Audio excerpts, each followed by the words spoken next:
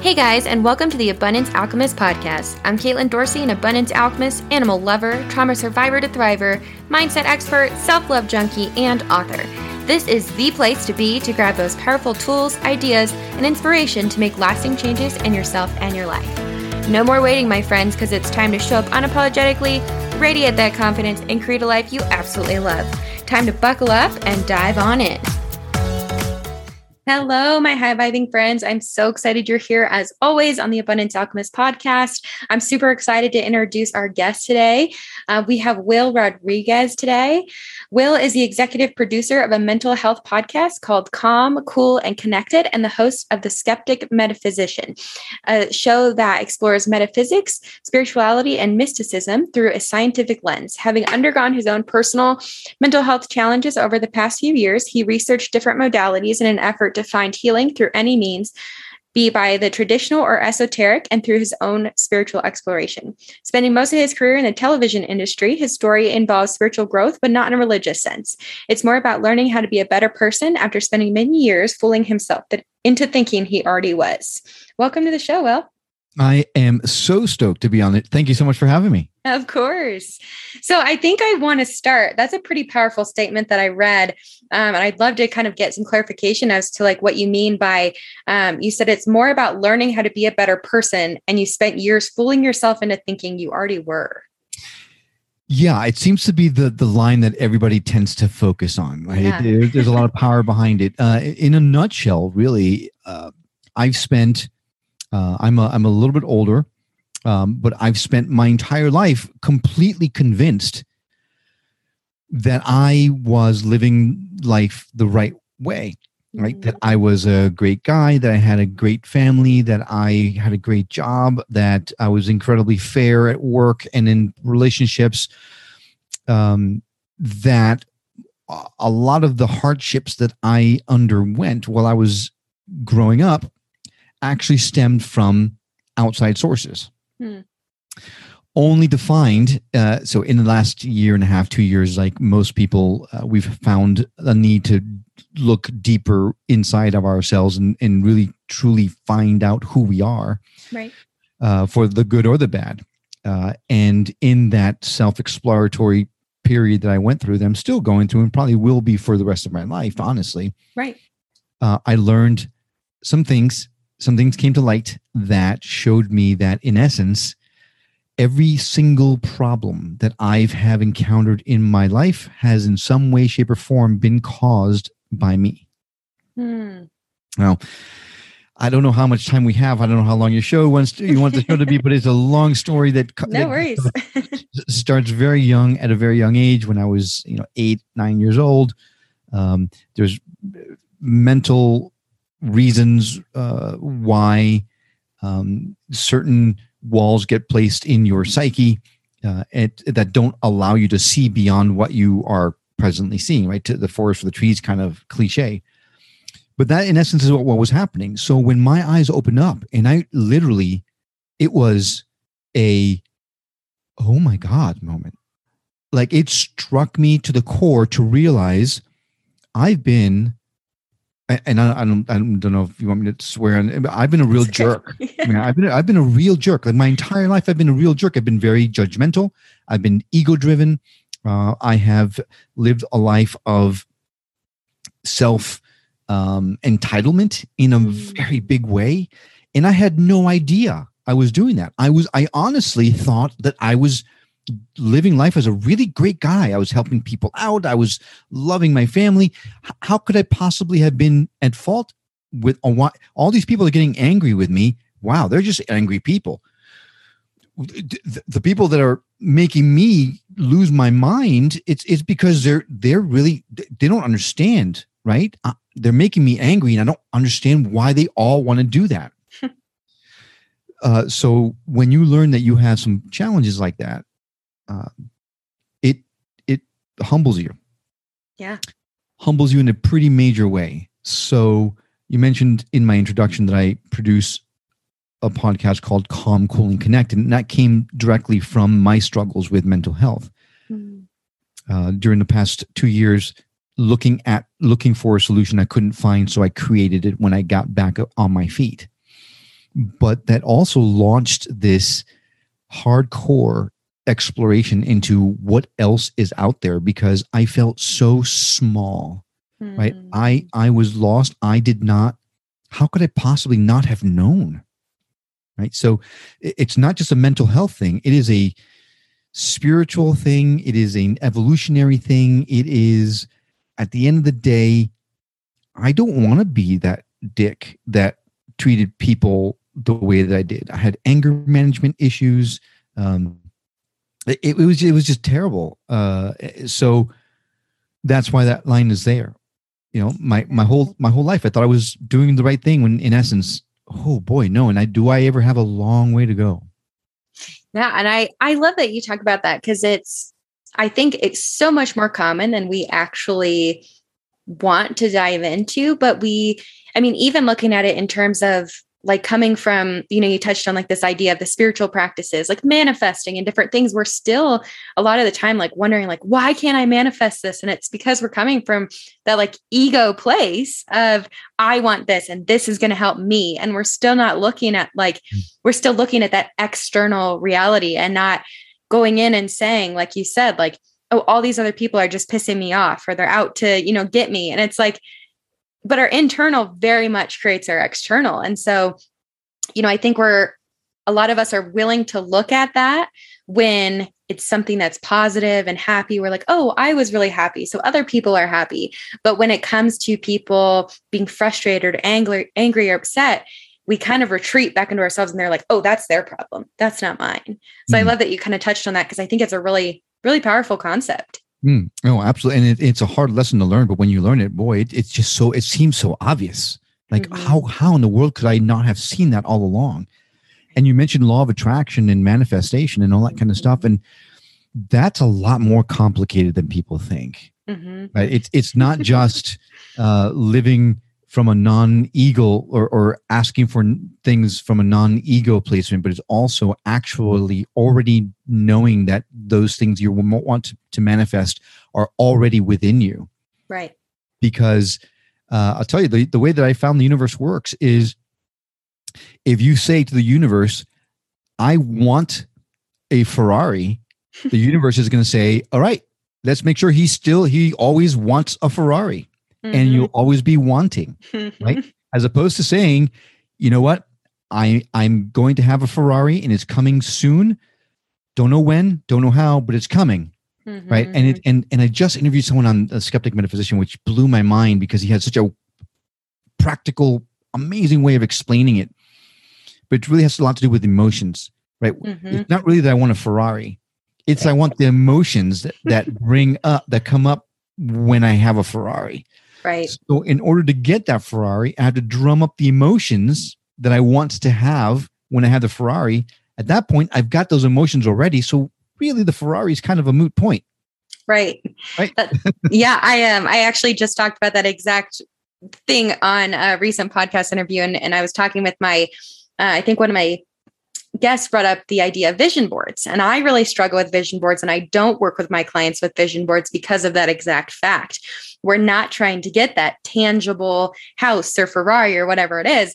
We're trying to get the emotion, and then the Ferrari really doesn't matter. And we already can create that emotion within us, which, you touched on the mental health piece. And I know in your introduction, you talk a lot about kind of the science and the spiritual approach. And I love that, because that's very much, what I do and kind of how my background is. And I think that we really like to think that they're very separate. And we like to think that we can just think our way into something instead of, really diving deeper into the emotion, into the spiritual practices of it, and understanding really what that means, instead of looking at ourselves so separate. I mean, we do it in so many aspects of our life too. We look at like, this is work, Caitlin. This is podcast, Caitlin. This is, wife, Caitlin, like whatever it is. And we like to kind of attach to those labels, but also like separate ourselves. And I think that kind of goes, like I said, with the scientific and then the spiritual approach to things. Yeah, there's no question. The one thing that I've learned through my many, many interviews so far, it's really, we are all saying the same things in different ways. There's just different paths. So it's not important for you to believe in my path or for it to resonate with you. As long as you find a path that resonates with you, you're going to get there. I'm going to get there in a different way, but we're all going to get to the same place, and it's okay because it is the exact same thing in a different language. And I love that. That discovery for me was incredible. Yeah, I think that's really powerful. I love that too. And I think that I noticed that when I started, like I said, my background is more traditional in mental health and addiction counseling. And I noticed that when I started seeing like some of the practices are really, really helpful, I just don't think they go deep enough, right? Because then it's like they're not taking into consideration like more of, all the levels that we function on in our spiritual being and emotional, physical, like there's so many different ones. But I love that you said that, because it is really, there are so many different ways to go into spiritual growth and personal growth and all these different things. But we're all just trying to be like our best possible self and have the best possible life. No question. And when you notice the lines are blurring, right? But there was a point in time where mental health was very different, was a separate topic than spirituality or metaphysics. Now you're seeing more and more modalities insinuate themselves into mental health practices.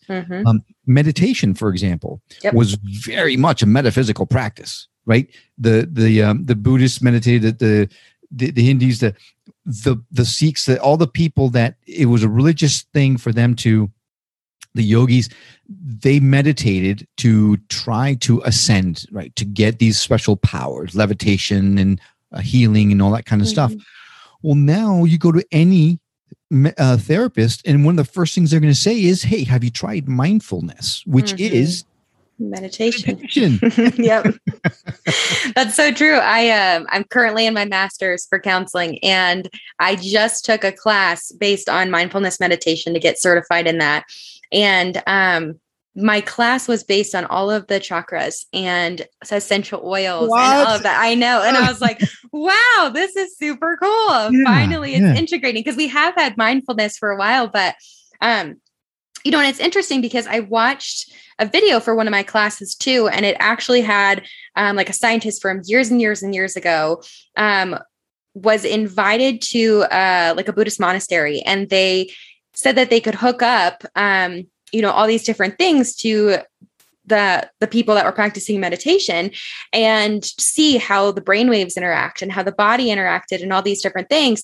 But it ended up like they went there and they weren't okay with it, but they did it on one person. They didn't do it on all of them. So it's kind of a skewed study, but they saw actually how they thought that the brain was not really doing anything. Like you're in a state of just like peace and quiet. And what actually the brain scan showed is that there was so much more going on in the brain and so many more connections with the neurons and all these different things happening that they hadn't seen before. And like parts of the brain that they weren't seeing used that frequently were actually being used more often in meditation. Just somebody sitting there and actually like going in and dropping within. And it was just kind of powerful research to see. Yeah. Incredible. Yeah, no doubt. And people don't realize there's all different types of meditation, right? There's a meditation where your goal is literally to empty your mind. Right. There's some folks that feel that the brain is the only organ in our body that doesn't stop. Even when we're sleeping, it continues to process, continues to work. So if you take the metaphor of a car, if you ride that car 24 hours a day, 7 days a week, 365 days a year, there's going to come a point in time when that car is going to fall apart. There's going to be some issues with it. You're going to have to take it to the mechanic, right? Right. Same thing should stand to reason for the human brain. If it's constantly working, you got to give it a break. You got to take a step back and say, all right, let me shut this off as much as I can, because obviously the brain's never, ever going to be completely shut off, but at least the conscious part of it, let it relax and revitalize. Then there are other types of meditation that you are trying to tap into different areas of the brain for different purposes, different reasons. But probably the most important one, if you take nothing else from our conversation, the most important type of meditation is that take a break, right? In this day and age, even before COVID, right? We were all in a state of hyperarousal. Everything was go, go, go, come, go, run over here, run over there. And we thought it was like, hey, it's going great. I'm doing so much. I'm getting so much accomplished. This is perfect. I'm hyper aroused.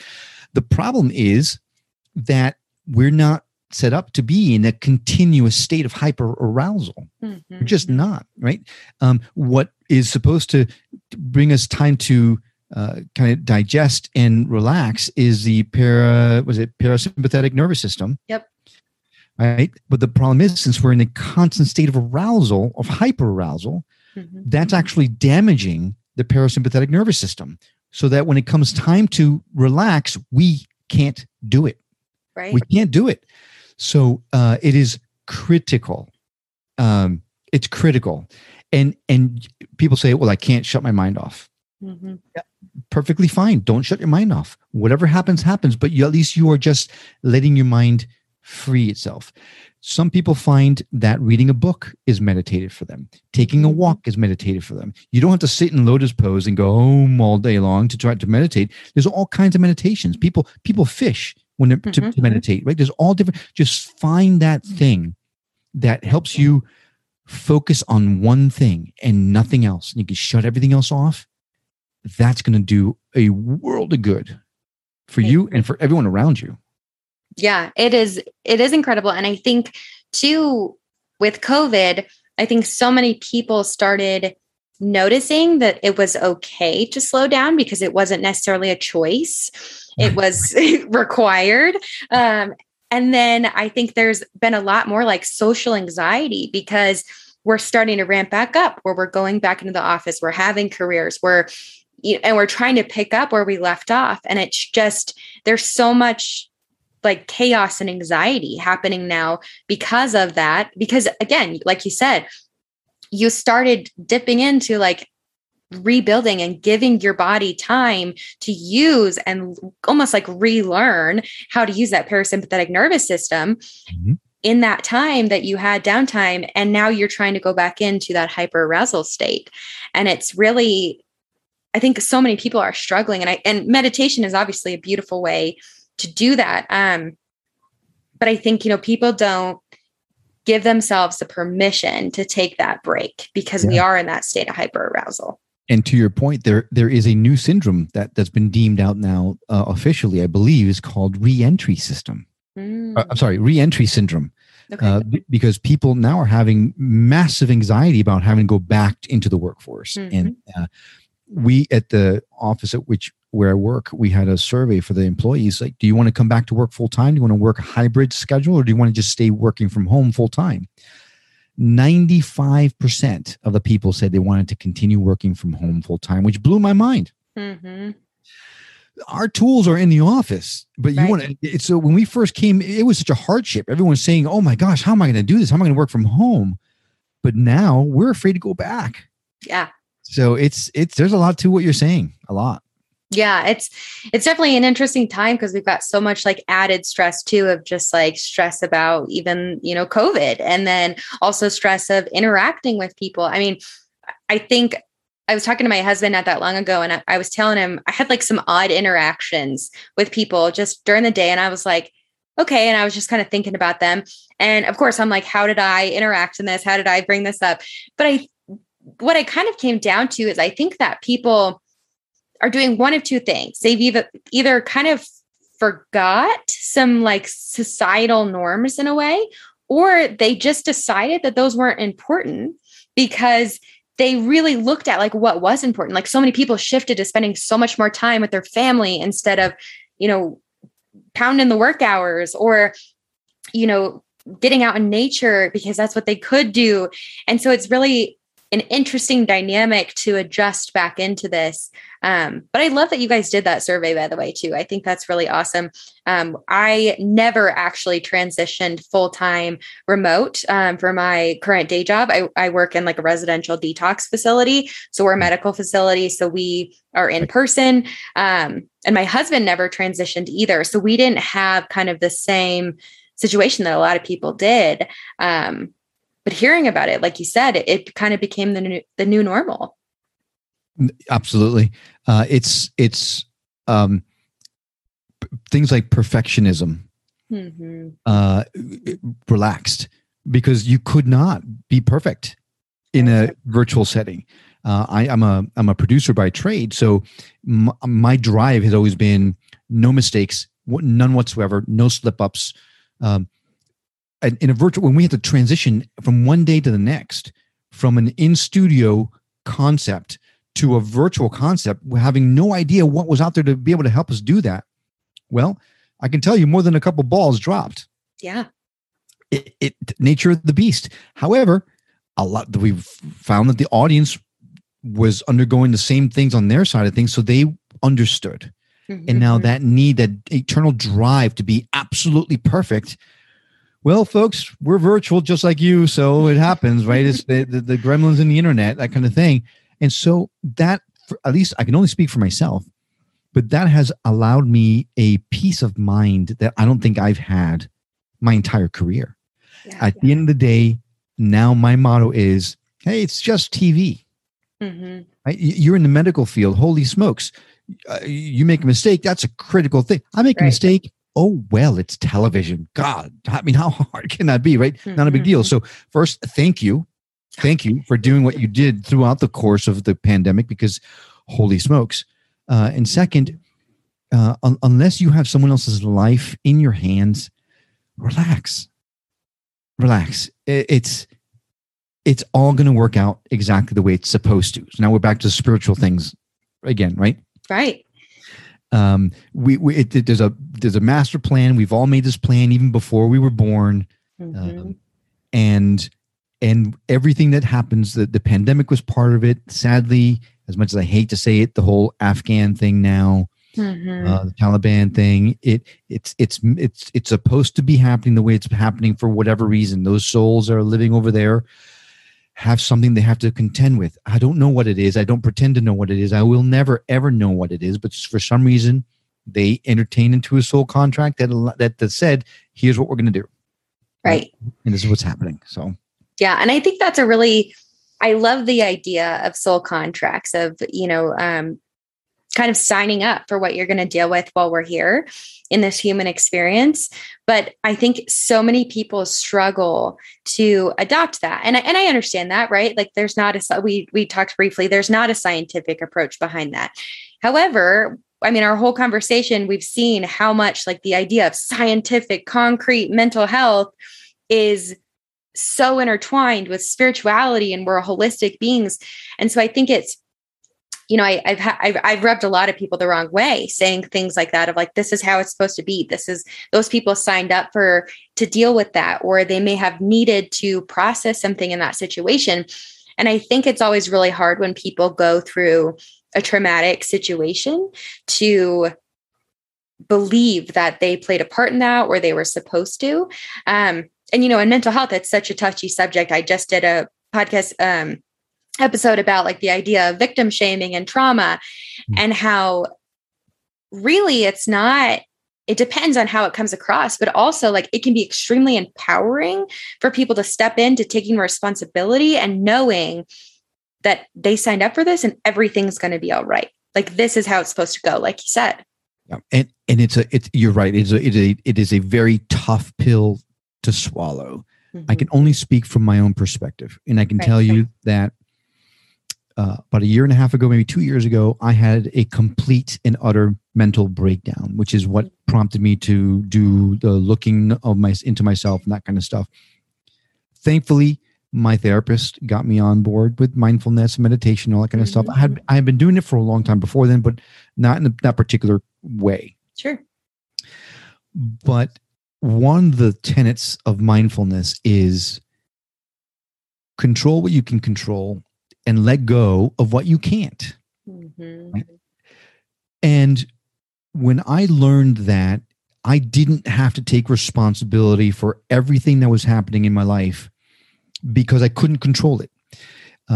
For a very specific example, the reason for my mental breakdown was massive pressures at work, personal tragedies, to the point where I almost had to be hospitalized. I had a mental breakdown. I almost lost everything. And I mean everything. And that was because I was terrified of losing everything. Yep. So when the events happen, they hit me so hard that I didn't know how to handle it. My anxiety levels through the roof, my depression, it was just, I broke down. Mm-hmm. Over the course of my recovery, I realized that I can't control it. If I can't control it, all that my anxiety is doing is making things worse for me. Mm-hmm. So I'm just going to relax, let it go. Whatever is meant to happen, no matter what I do, it's going to happen. Mm-hmm. Right? No matter what, it's going to happen. I can't control any of it. So what I need to focus on is, I hate to say the word damage control, but in a way, damage control, right? If it does happen, how do you move forward? So going through these processes over now for 2 years, I've learned that you come to a certain peace with, I don't want my father to have dementia. Mm-hmm. I don't, but there's nothing that I can do to stop it. Mm-hmm. And he does not want to go get medicated for it. So we just have to make sure we are ready to say goodbye. Right, and I have to be okay with that. I have to come to a certain peace with that. And with that knowledge and acceptance, life changed. Mm-hmm. Life completely changed. So when you say that people get upset about not taking responsibility for their own engagement of whatever's happening, it makes sense, right? Because not everybody believes in soul contracts or even life after death or past lives and things like that. So you kind of have to just let them react the way they have to react. Mm-hmm. for them to process what they have to process. Yeah. But the folks like you and I who know really what's going on, we are in a position where we can actually help them in a way. Mm-hmm. Without rubbing it in their face saying, well, you brought this on yourself. Right. That's hard. Yeah, that's tough. Yeah. That's hard. But right. And I think I really like that, you shared with that and you said our engagement. And I think that's a really important piece to what you said is people don't like to look at, how they're interacting or how they played a role. But as human beings, we always react. We always play a role. We always engage. Even if you're sitting back and doing the silent treatment, you are reacting and engaging. So we do play a part. But yeah, oh my gosh, that control piece is huge, right? Like if we can step back and look at just what we can control, it's really a freeing concept. And I mean, a lot of the reason people go to therapy is because you're dealing with anxiety, because you're dealing with depression, because you're dealing with that ruminating thought pattern of those what ifs. Mm-hmm. What if this happens? But if you step back and you say, this is what I control right now, and I don't have, like you said, control over your dad's decision, right? It's a hard pill to swallow. It always will be. You're going to feel emotion about it, but it's different when you feel the emotion with coming to a decision where you're okay with the fact that you can't control it versus sitting in that anxiety and fear and frustration and all those other things because you're not actually feeling the emotion that's behind it. It was just sadness. It's sad and it sucks, right? You got to deal with it, but you're actually processing it. Yeah. And it's so vitally important to feel the emotions that are underlying. That's the key. Because that's my whole life. I lived it on the surface, at surface level. Mm-hmm. I didn't allow emotions to really penetrate inside me very much. I kept people at arm's length. Right. I didn't get too close to people because I didn't want to be hurt by them. But I've since learned that whether you believe in life after death or life regression or past life or time, life after life or not, you have to think of it one way. We have a finite amount of time in this current incarnation. Mm-hmm. How do you want to spend it? Mm-hmm. Right? How do you want to spend it? If you feel after when you die, that's it, black, you're done, no more. How do you want to spend your time? if you feel that there are other things beyond this life that you turn to, again, do you want to have this lifetime that you're trying to learn from be a success, or do you want to come back again and have to relearn the lessons again? Right. The biggest help that I got from my therapist when I was asking those same questions is like, how can I not take it to heart? Mm-hmm. When you really answer the question truthfully, honestly, it's life-changing, right? Mm-hmm. The question is, so what? Right. So I said, what if I lose my job? So what if you lose your job? Mm-hmm. What's the worst thing that could happen? Well, I'm out of a job. I can't provide for my family. Okay. Will that really happen? Will you let your family go hungry? Well, no, of course not. Okay. You may not have the ideal job that you had right then and there, Mm-hmm. but at the end of the day, can you control it? Can you stop that from happening? If you can, then take steps in that direction. If you can't, let it go. Yeah. See what happens. Right. Yeah. It's just, and people laugh at me all the time because my show is The Skeptic Metaphysician, because I do live very firmly in the practical world, the 3D Mm-hmm. world. My intro even talks about the fact that I need proof. I'm in a constant search for 3D touchable proof that there is something else out there. Mm-hmm. And there was a long time when I couldn't find it. Right. Over the past, I don't know how many months, each interview has built on the last. And now I'm at the point where I don't have very much doubt that there are things beyond this three-dimensional realm we all live in.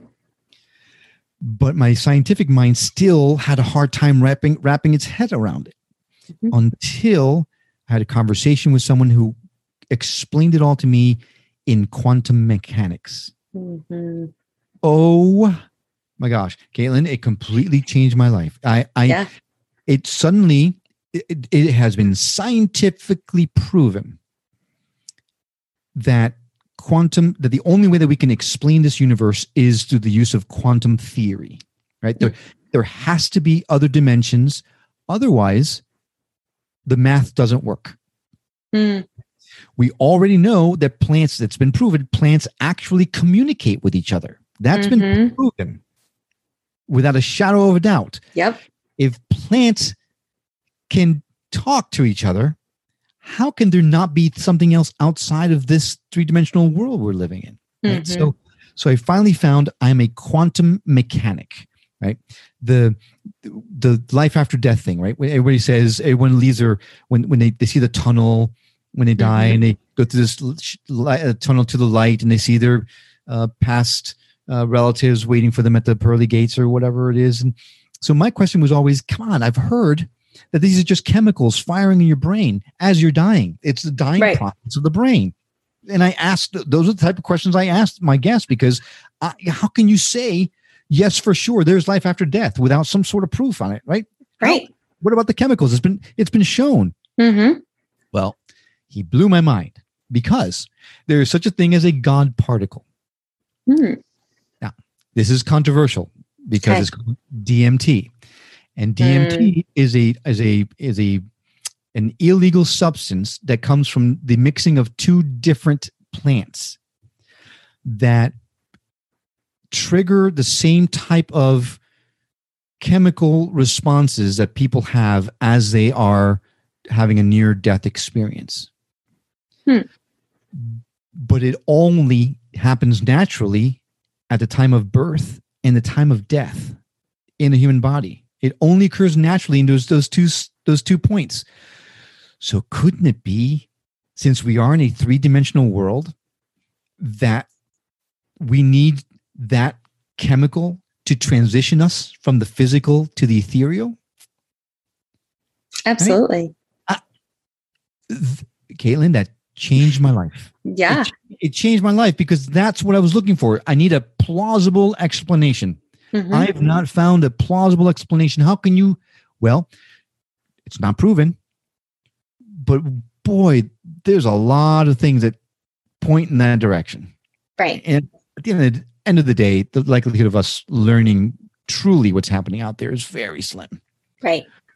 But at least now I'm going, oh, all right, this sounds pretty cool. Right. We're looking and we're searching. I love that. It has always bugged me so much when talking about like going back to our very beginning part of this conversation about just being like so within your third dimension and in your ego, and just like it drives me nuts that people can sit and say that there's no possible way that there's other galaxies or there's other life beings or that other things besides humans can communicate with each other. Because I'm like, and it's going to sound so rude to say this, but like, how dense do you have to be to actually believe that that could be just be? And I totally get it. Like I am all about like the scientific proof. I totally am behind that as well. But I still believe that there's got to be other things. I just don't know that we know or that we have, the science to prove that. But it just like, how could humans be the only thing? So I love that you shared that. It's incredible because the thing is like, we don't even know like a ton of our brain matter, like what it even does. So how can we say that we have all the technology to know how to do all these different things and explore going down a rabbit hole? But I really, I love that you brought that up. That's really interesting. I have not heard about that. I'm interested to do a little bit more research and learn more about that.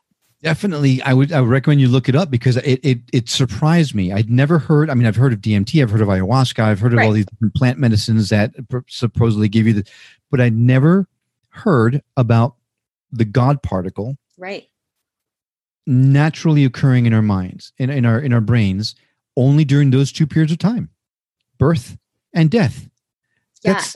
That to me made me just open up my eyes incredibly. Right. And you think about like so many to each his own, like everybody has their journey, but you think about some people that are these like worldly gurus, but may not be really doing it out of their heart or love or no. They'll talk about how they had like a near-death experience and that was how they received all these gifts. And like, it's really interesting to think that could have just been what you were talking about of that God particle experience that they're attributing to the reason that they may be able to, do all these different things. But it's incredible that that actually occurs naturally at birth and death. Yeah. There was back in the, I'm going to date myself a little bit here, but back in the 70s, there was, I'm not sure if you've heard of Dr. Wayne Dyer. I have not. I cannot strongly urge you enough to go look into him. He was an amazing human being. He was an angel on this. He was a messenger, no question. Dr. Wayne Dyer was one of the very first people that I heard. He was on TV on PBS talking about souls and soul contracts and who we are and what our life was about and all kind of stuff.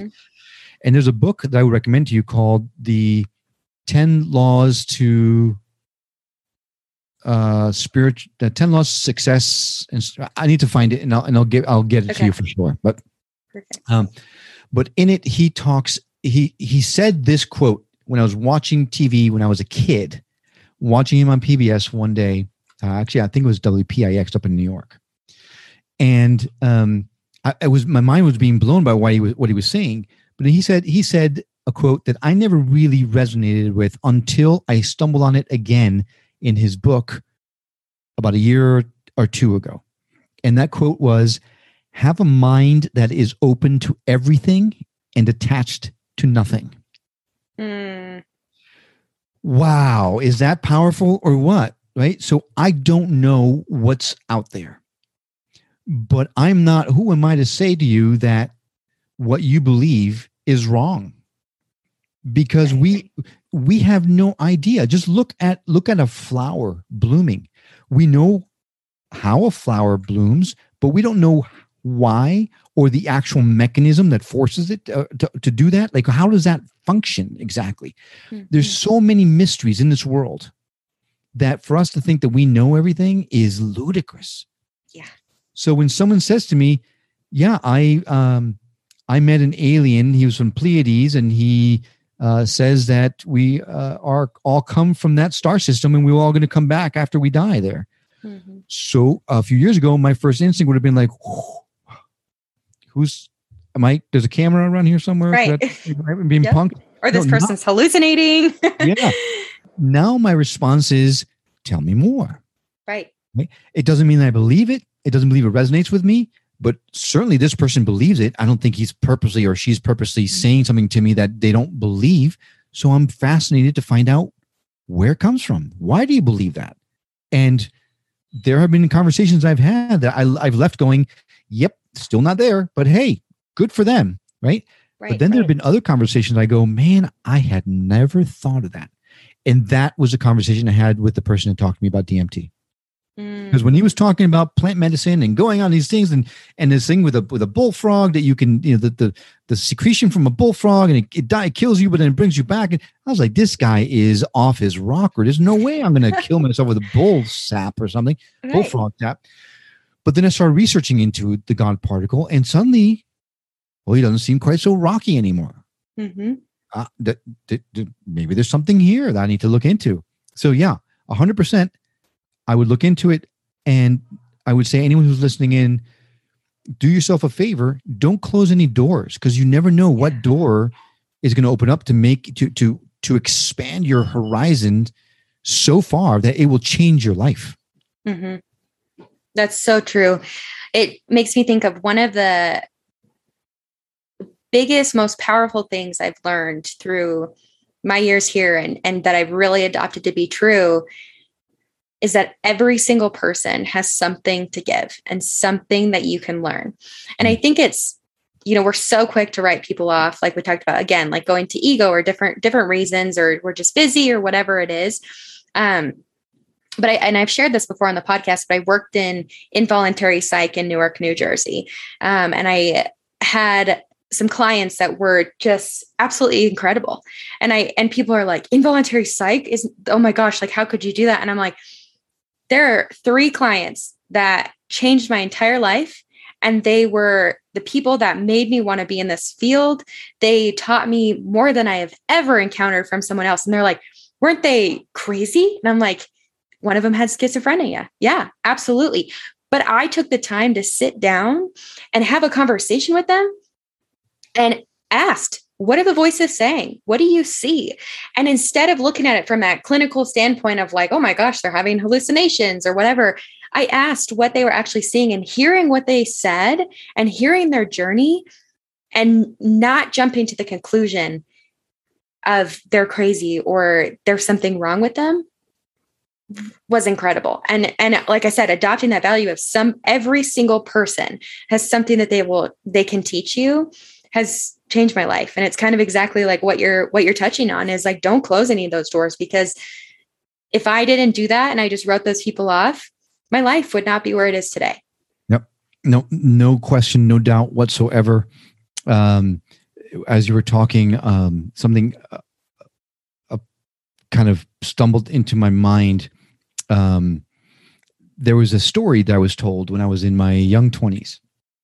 At the time I was in Miami, and I was starting to look into this esoteric world, trying to find my path in it. And I met this man, young man, probably early 30s at the very latest, very oldest, but he was the single most grounded man I've ever met. And I wanted to be around him all the time. His energy was just so vibrant, and he was just so comfortable in his own skin. And I asked him, I said, how are you so grounded all the time? You are never not completely in control and grounded. How? And he said, let me tell you the story. This is a story that told me everything I need to know. He said, one day God was standing on his mountain of truth, and he's looking down on the world, liking what he sees. He leans down to take a closer look, but as he does that, he kind of loses his step a little bit and stumbles on the mountain of truth. By doing that, as he's regaining his steps, little pebbles of the mountain of truth fall down onto the earth. As he looked down over, he saw that all the peoples of the world were rushing to those pebbles, grabbing them, raising them over their heads and proclaiming, I have the truth. when in essence, all they had was a little pebble of the truth. Mm. And when you know that all you have is a pebble, that you know less than 1 small % of what the actual truth is out there, it humbles you. Mm-hmm. And it makes you realize what's not important in this world. What's not important is it's not important to be right. Mm-hmm. It's just not. If it's right for you, that's all that matters. And there's going to be times in your life out there that people say you are crazy for believing what you're believing. And a lot of people will fight them and try to convince them. And, it's probably not the right thing to do. Mm-hmm. There's one thing I've learned recently is you have to be okay with people not being okay with you. Mm-hmm. Being angry with you, not understanding you. You are always going to be someone's villain. And it's not your job to change that perception of you in them. It's your job to live your truth. So just try to live the best life you can. Be a good person. Live not from an ego-driven life, but rather from a life of wanting to do better by others. Because at the end of the day, we're all one. Mm-hmm. We're all one, and we're all trying to get to the same place. So I'm off my pulpit now. No, I couldn't have said it better. And I think it's an awesome place to end the podcast. I think that just is such a beautiful proclamation. And I'm not going to say anything to ruin it. But thank you so much, Will, for coming on. It was such a blast to dive into this conversation with you. And I think some really powerful stuff came up for everybody listening. So I hope you guys got something out of it. And then as always, please remember to subscribe, rate, and review. Let us know what you think, or if there's certain people you want to have on or topics you'd like to hear about. And then please reach out and let me know if you guys need anything. Thanks for listening. And you guys can find Will. I'm going to put all of his information, where you can find him, his website, social media, all of that, and his podcast in the episode notes. So make sure you check that out, because I know I'm going to run over and listen to that podcast episode about DMT. But thanks again for coming on, Will. It was a pleasure. I had a ton of fun. I could talk about this stuff for years and years. So I'm glad you had the strength to cut it off when you did. No worries. I agree. I could go on forever. So I've always got to be mindful of the time, but perfect. Well, thanks, Will. Thank you. It was a pleasure. Thank you for hanging out with me on the Abundance Alchemist podcast. Don't forget to head over and grab your free self-love activation meditation at theabundancealchemist.com and hit subscribe here so you don't miss a thing. Until next time, sending you so much love.